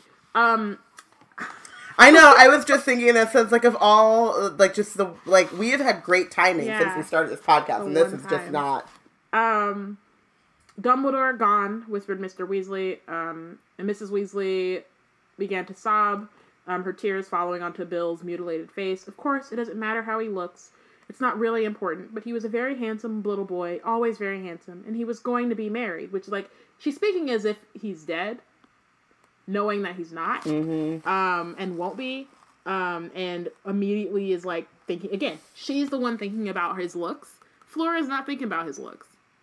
Like, that's not a thing that she's worried about. What do you mean by that? Said Fleur. What do you mean he was going to be married? Oop. And Mrs. Weasley looked startled, and she's like, well, only that... You think Bill would not wish to marry me anymore? She said. You think that because of these bites he will not love me? No, that's not what because he will. It would take more than a werewolf to stop Bill loving me. Well, yes, I'm sure, said Look at her. Weasley, but I thought perhaps, given how he... You thought I would not wish to marry him? Or perhaps you hoped, said Fleur. What do I care how he looks? I am good looking enough for the both of us, I think. All these scars show that my husband is brave, and I shall do that, she added fiercely, pushing Mrs. Weasley aside and snatching the ointment from her. Just like, okay. Enough because, with like, the what bullshit. Are you even talking about, Molly? Like, what? Like, come on, bro. Let's not do this. This is the one time Jo gets something right. Even though the way that she, like, to get there, she has to call her Slim and do all this other nonsense. But, like, the understanding of, and I wish, and the other thing about it is that we don't get, like, I don't know, Harry falling in love with Millicent Bulstrode or something. But, like, the understanding of, like, there is much more to love than lust, and, like, good looks and what we look like, how we present to other people. Like, and the fact that, like, you, as a parent, like Amani says, go mother your children, this is a grown-ass man. Like, as a parent, like, there is a certain point where you do not know him better or more than the people, like, his contemporaries and the people that are in his life that he has chosen. And, like, you don't know their inner life. You have no idea. And, like, and so you're just going off of, like, your assumptions, but you have no idea what their inner life is. Yeah. And you don't know Flora. So, you haven't actually taken the chance. Like, Bill brought Flora to your home so that you could get to know her. So that you could get to know her. That chance to get to know her, and you just put all of your assumptions about who she is as a person onto her and judged her, and you were not welcoming, you were angry, you were salty, you were disrespectful, you allowed your kids to be disrespectful, and then what? Now you're like, oh, and he was going to be married. Like, you didn't want him to get married. Like, don't act like that was something you were looking forward to. Let's not do that. You ain't gotta lie to kick it. Don't piss on my leg and tell me it's raining. Cool. So Delia says that she can't dislike Molly because of all that she's done for Harry, but her role in demonizing other women is same. Let's not. And Amani says that she projected her own insecurities and wizarding gossip drama onto her, which is again, a through line for Molly. Like, all this wizarding gossip, like, get off of it. Like, none of it is true. Like, or not the full story again. So then Mrs. Weasley falls back onto her husband and watches Fleur mopping up Bill's wounds. No one said anything. Harry did not dare move like everyone else. He was waiting for the explosion. So they're all like, oh shit, Mrs. Weasley's about to go off. I don't know what to do. Our great Auntie Muriel, said Mrs. Weasley, has a very beautiful tiara, goblin made. Which is a problem, but I feel like we should put a pin in that until Deathly Hallows / we'll probably have a bonus episode about it at some point. Which I am sure I can persuade her to lend you for the wedding. She is very fond of Bill, and it would look lovely with your hair. Thank you, said Fleur. I'm sure that will be lovely. And then all of a sudden both women are crying and hugging each other. Ron was looking stunned, and I'd have still been like, get off me, you raggedy bitch. I don't have the time. We'll get there, but we ain't there right now. They're grieving and they're sad, and like Bill has been hurt and all that kind of stuff, so I get it. But also it's like all this prejudice, and they could have been avoided, because the other thing too is that like once Bill and Fleur get married, Fleur just becomes a mini Molly, which is which is really bad writing, to be honest. Like, it's not good writing, but is also could alternatively be like they're very similar, and so they could have just hit it off. But I mean, that's also I don't know if that's bad writing, because I feel like that is not really bad, true not to bad life. Right? I mean, more in the fact that like Fleur becomes a mini Molly without their seeing that beforehand. It's more just the writing. There's no work done, as opposed to like them having, because if people have things in common, then oftentimes they clash. And that's very true. But I just mean the writing of it was whatever. Piss poor. Yeah. Not good at that. Tiana says that this scene was the female version of Harry and Ron making up in the Goblet of Fire movie, and Hermione going, boys. Very much so. And then this. And then here comes Tonks out of left field. Tonks said, I have a starter. I've been out here the whole chapter, and I am ready to make my appearance. Somebody hit the ball to me, because I'm ready. I have been holding down left field this whole time. Let me do something, please. You see, Tonks is glaring at Lupin. She still wants to marry him, even though he's been bitten. She doesn't care. It's different, said Remus. Bill will not be a full werewolf. The cases are completely... But I don't care either. I don't care. She says, seizing the front of Remus's robes and shaking them. Like, this is just the most dramatic ass shit, and I just... That we didn't earn. That wasn't earned. Like, if it had been earned, I would have probably let it go. But he's seizing the robes and shaking him.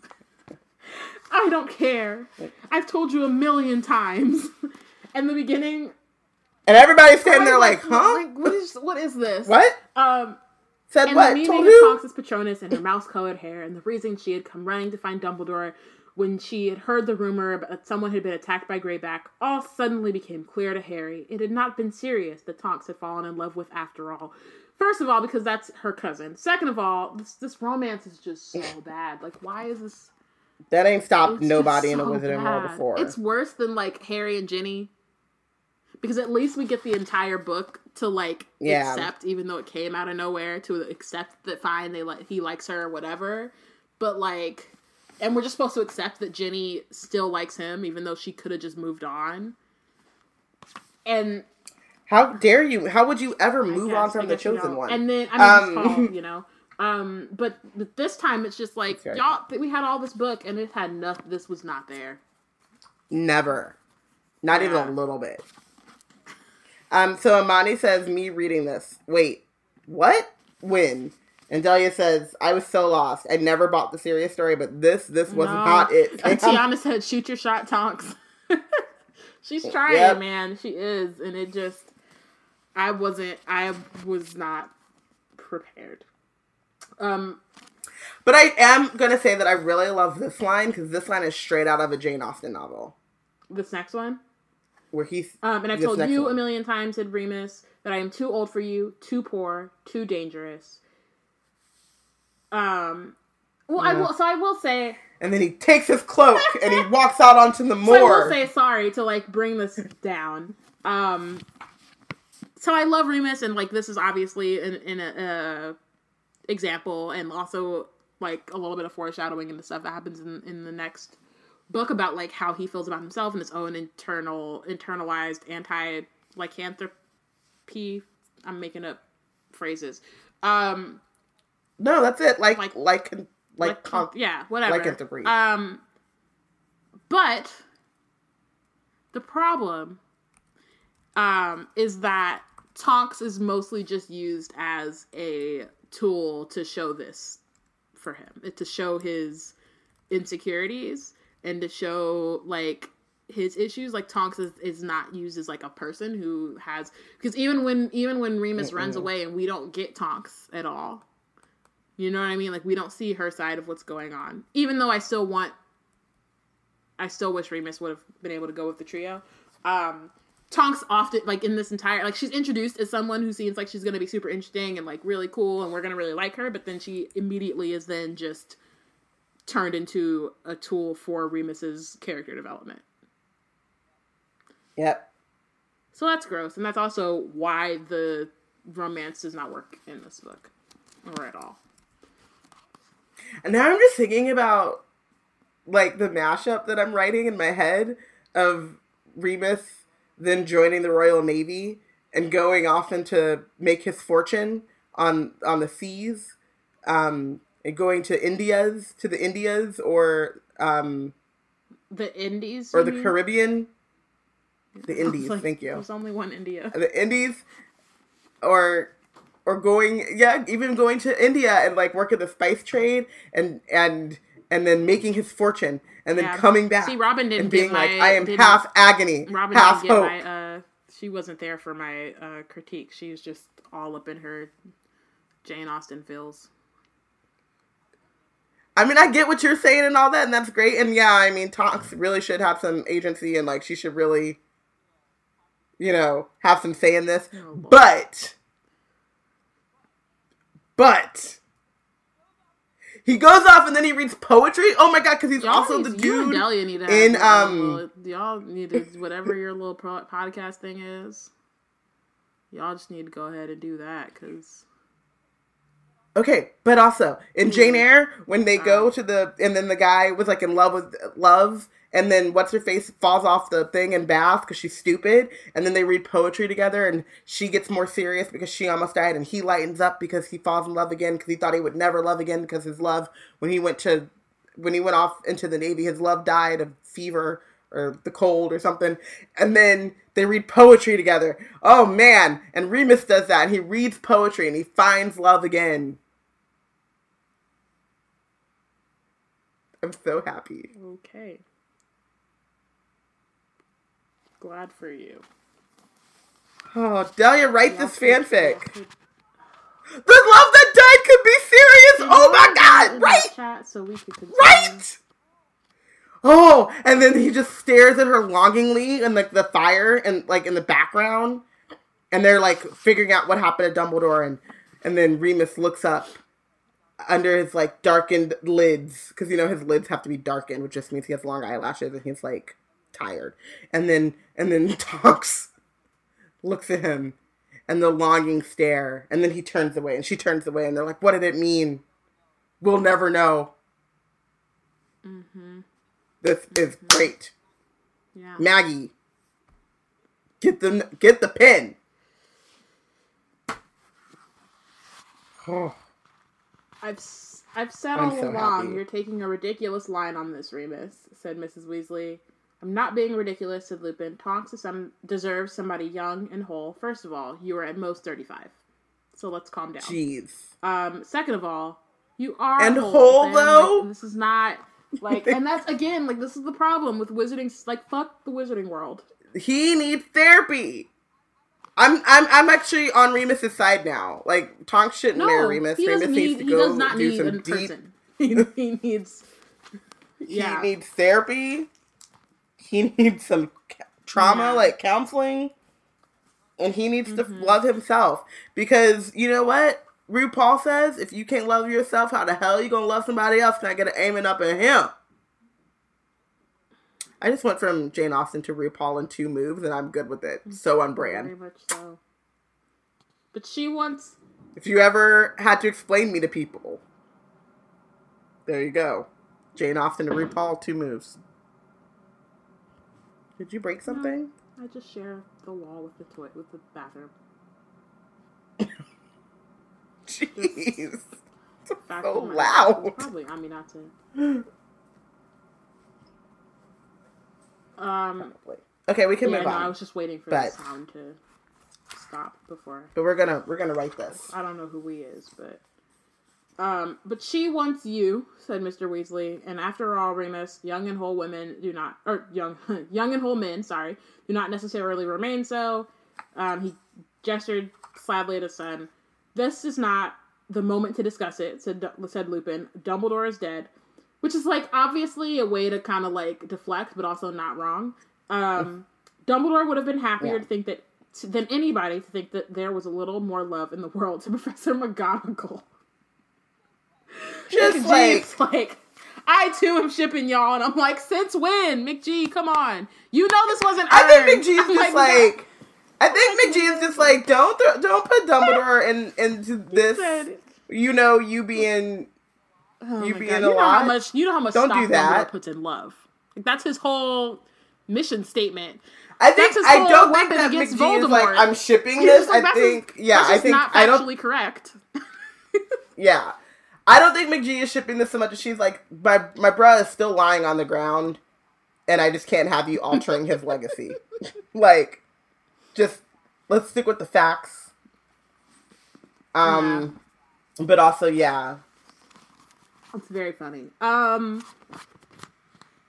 So then Hagrid appears, and he says, I've done it, Professor. Moved him. Professor Sprout's got the kids back in bed. Flitwick's lying down, but he says he'll be all right in a jiffy. And Slughorn says the Ministry's been informed. Thank you, Hagrid. I shall have to see the Ministry once they get here. Oh, sorry. Please tell the heads of houses, Slughorn, who represents Slytherin, that I want to see them in my office forthwith. I would like you to join us, too. So again, she's the headmistress. And I wonder, like, how she's feeling about that, because she immediately has to jump into that role. There's no, like...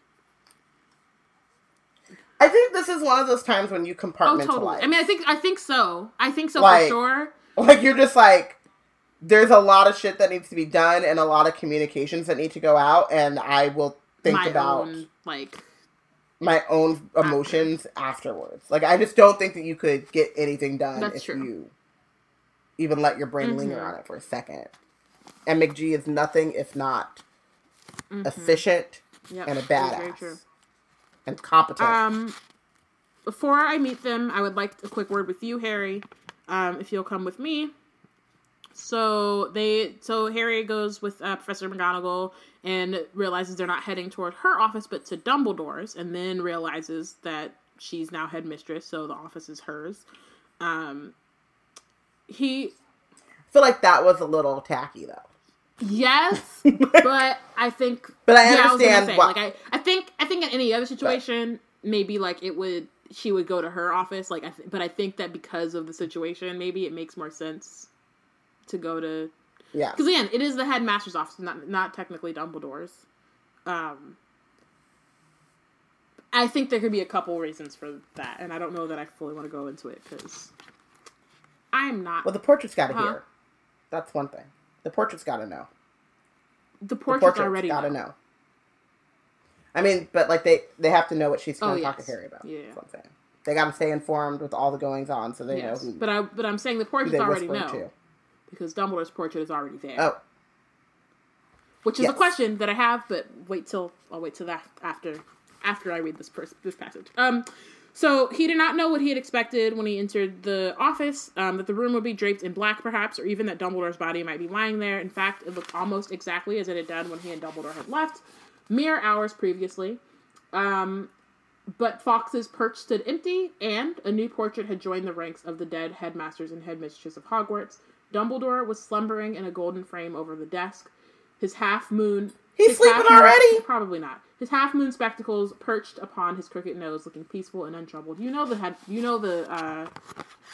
things always, they pretend. They pretend. Also, I'm sure he's like, wow, I just died. Probably shouldn't be trying to talk to nobody just yet. Let me take some time to ease into my new position. But my question, though, is, like, how does this work? Like, who put the portrait here? Because, I meant to pull it up, but I forgot to. Can I tell you my headcanon while you it's look on for Pottermore. So like, well, hold up. So because this is actually going to be pretty simple for me to find. But I can just, it's in my head right now. What's your thing? I personally think it's like when presidents have their library, like they're continuously collecting their letters and things like throughout their presidency. And so when he became headmaster, someone painted the portrait, and then the portrait was always there so it could imbibe his essence and things. Because we talk about how the portraits have. Well, what I was going to say is that's a tie. Okay, well then that's what I was going to say, because that's not actually headcanon. That's actually what happens. Okay, well yeah, I just think he's like. The portrait was my question is not where. My question is not where it was. Then magic puts. Well, so that's my question about the magic, because the headmaster or headmistress is painted before their death. This is on Pottermore. That's the Hogwarts portraits thing. The portrait is completed, and is put under lock and key. But the headmaster or mistress regularly visits it in its cupboard, to teach it to act and behave like themselves, exactly like themselves, imparting useful memories, pieces of knowledge that may be shared throughout the centuries with their successors in office. So, that is interesting to me, just in partly because, like, later we'll see in the next book, like, the portrait is very important, for Order of the Phoenix things in the future. But also, my thing is, like, how does it... Like, there has to be some kind of charm, and, like, my thing more is, like, what is this charm that knows when the person dies and then immediately puts itself on the wall? Like, it's such a very specific spell to me that's why I'm always like, well, how does this happen? Because it just feels very specific. But it's also, super magic. I mean, it's magic, but I'm more like, what kind of magic? I know. Yeah. I mean, it's very nitpicky.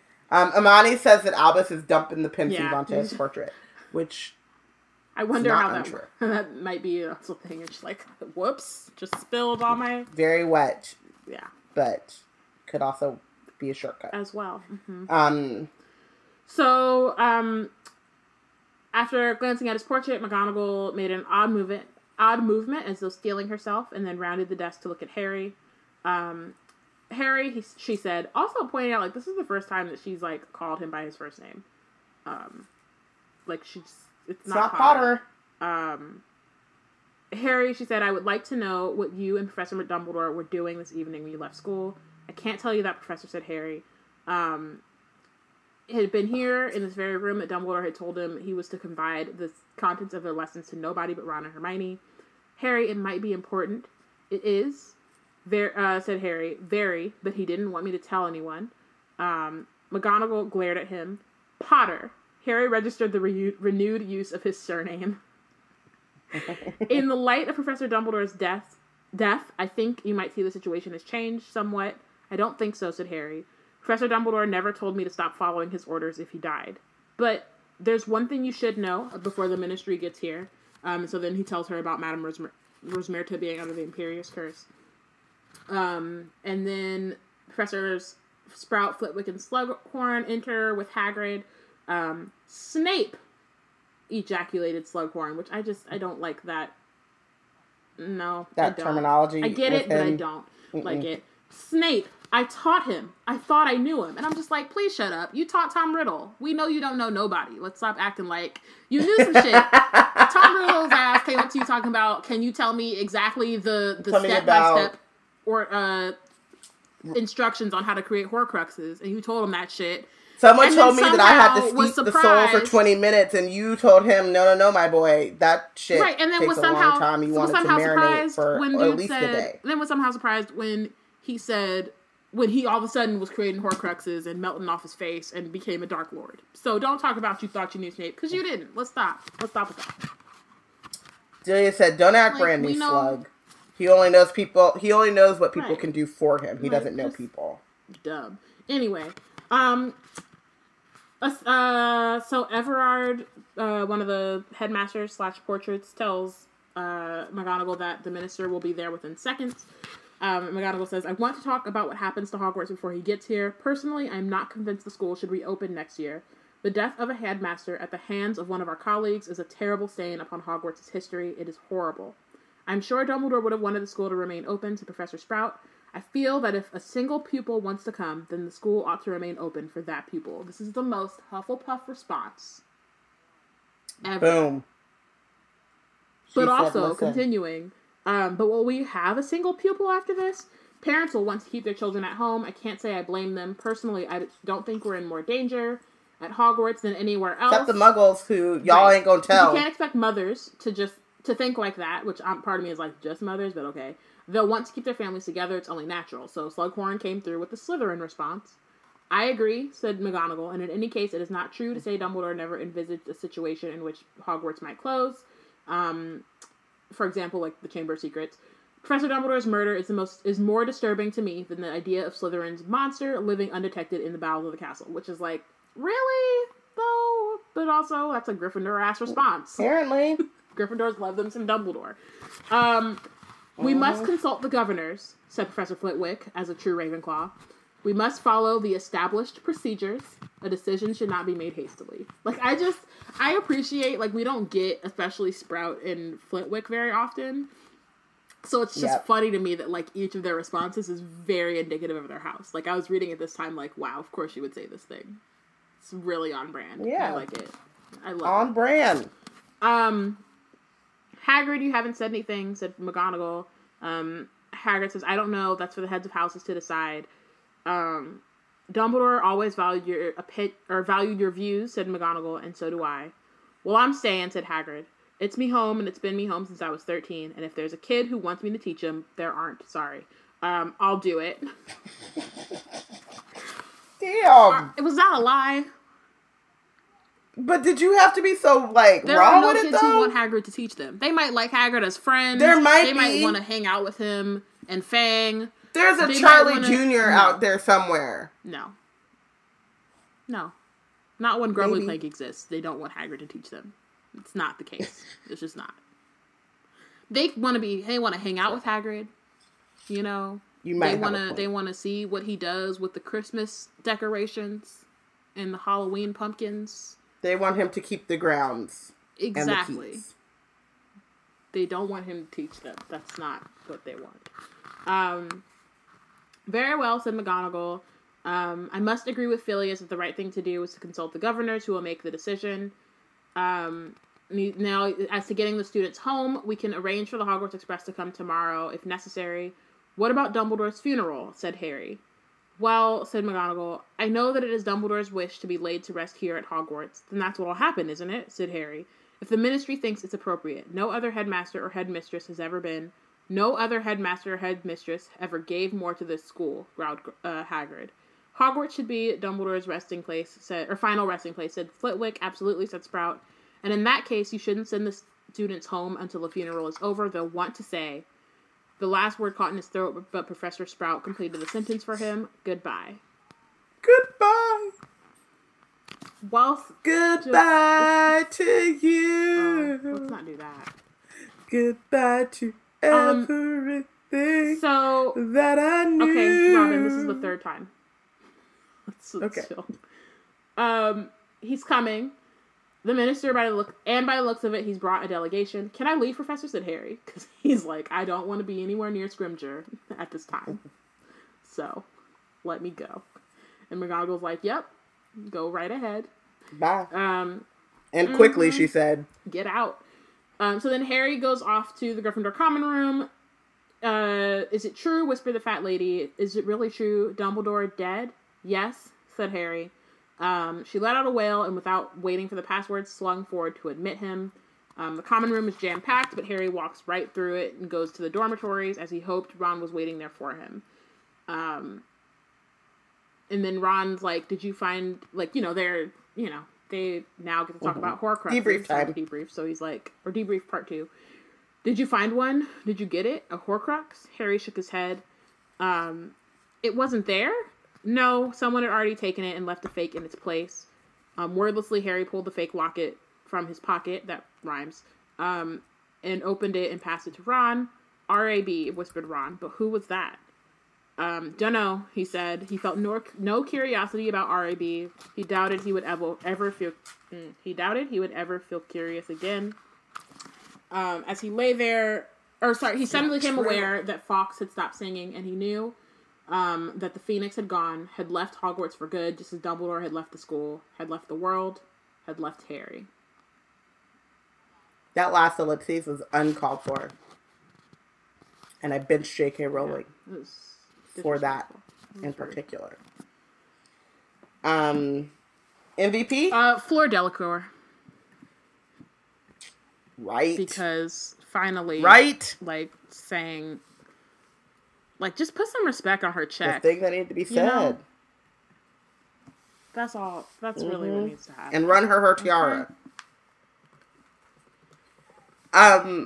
Yeah, I agree, Fleur. I think that it was one of those things where you're always, in this balance with people, especially, who are older than you and possibly, in this position of, respect, because she's gonna, and also she wants to impress her future mother-in-law. Mm-hmm. But, at a certain point, respect must be given to be earned or whatever. And, and then also to just, in public, just, dismiss her ethics, morals, her, who she is, you know what I mean? Just be oh, you just some shallow blah, blah, blah. With all these strangers present, right. Who is you? Right. Talking all this nonsense. Exactly. Amani MVP's Fleur for dealing with all that anti-fem bullshit. Deading. For deading all that anti-fem bullshit. My brain just was no, that's a typo. I'm gonna fix It's not. The Tiana MVP's McG for being a boss and compartmentalizing through her sorrow and heavy emotions, which is real. Mm-hmm. Also, you did a slip up and you said McDumbledore, and I was like, that's the ship name. Or the tugboat name. McDumbledore. Delia also MVP's Fleur for finally saying what needed to be said and standing up for and by her man. Benched. The entire Wizarding World for like this anti-werewolf bullshit that then requires Remus to, have to deal with privileged non-werewolves who just want him to reassure them that their babies will be all right. And also for just not letting werewolves live their lives as regular members of society. But also Fenrir Greyback for being a gross pedophile person biter when he's not actually a werewolf. Like, being able to control that shit and then being gross and then not washing his damn ass. He's disgusting. Yes. So I have 2 benches, and one of them is going to be a little controversial, so I'm going to open with this one. And I have to bench. It's a mini bench. It's like I don't know what it is. It's a mini bench. But it must be said, which is Remus.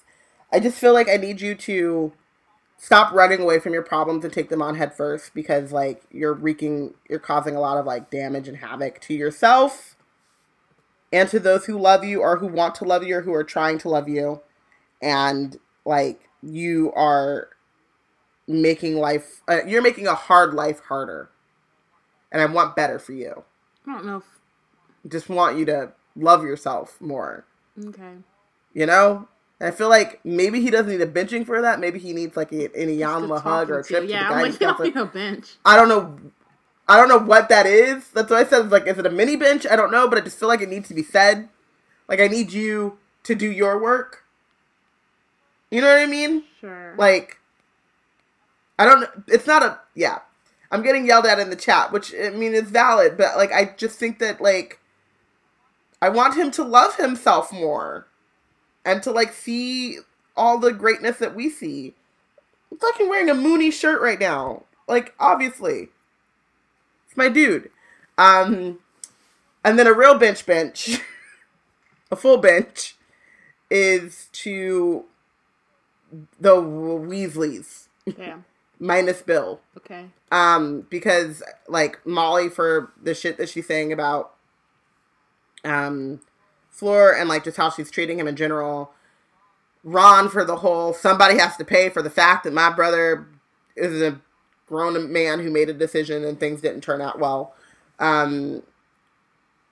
Fucking Ginny for shushing someone's grief. What the fuck was that? Yeah. That was a thing that she did. Yeah. Arthur and Bill are the only ones, or the only Weasleys not showing their ass this chapter. But Arthur needed to check his wife, which, no, I don't know. No, but yes, but no. Okay. So Amani benches Molly, just chill for once. Delia benches Molly for being the embodiment of this series' anti-fem narrative and not being more welcoming to her future daughter-in-law from jump. And Tiana is typing. All right. Tiana benches the Auror department at the ministry for not putting any protections in place when knowing that a sociopathic mass murderer is back attacking one child primarily and doing nothing. She also benches the entire Wizarding World for not having counselors at school. I say this not only because I am a school counselor, but because trauma is real, generational trauma is real, vicarious trauma is real, and we need to do something about it. It will not go away on its own. So she came in and said, your resident intellectual Portia may not be here, but I have bars as well. I also would like to shout out Tonks in the left field. Just, trying hard, not an MVP, but she's playing. Okay. She's here. Out here in left field, holding it down. Pop fly, she got it. Swoop, ground ball, swoop, swap, swerve, she got you. I don't know what any of those things mean, but okay. I mean, I'm mostly just making up words, but she's out here in the left field, is all I'm saying. No, I mean, I was talking more about the baseball references of pop fly and stuff. But ball gets hit up. You catch it before it hits the ground. I know what a pop fly is. I'm just saying that baseball is dumb. It's not. Let's not do that. Thank you for listening. Next week we will discuss chapter 30 of Harry Potter and the Half-Blood Prince, The White Tomb. It's the final chapter of this book. Make sure to follow along and let us know who you think is the real MVP and who is benched for the chapter. Also, get in your votes for previous chapters if you have not already. Join the conversation on Twitter at WeBlackandNerds, #WizardTeam. And don't forget we're doing our live tweet of the Half-Blood Prince on November 10th. Use the hashtags WizardTeam and HPHBP. And after the movie, we'll do our last episode of Half-Blood Prince, where we recap both the book and the movie and figure out who is the real MVP and who is benched for the entire book. Which means that November 10th is also the deadline for getting in all of your MVPs and benches. On November 21st, we will start Harry Potter and the Deathly Hallows. Get your votes in. We'll see you next week. Soon. Yeah. Very next soon. Week. And happy Halloween. Ooh. Oh, I don't know. That's Doctor Who. I started trying to do like a ghost spook and it just turned into Doctor Who. That's fine.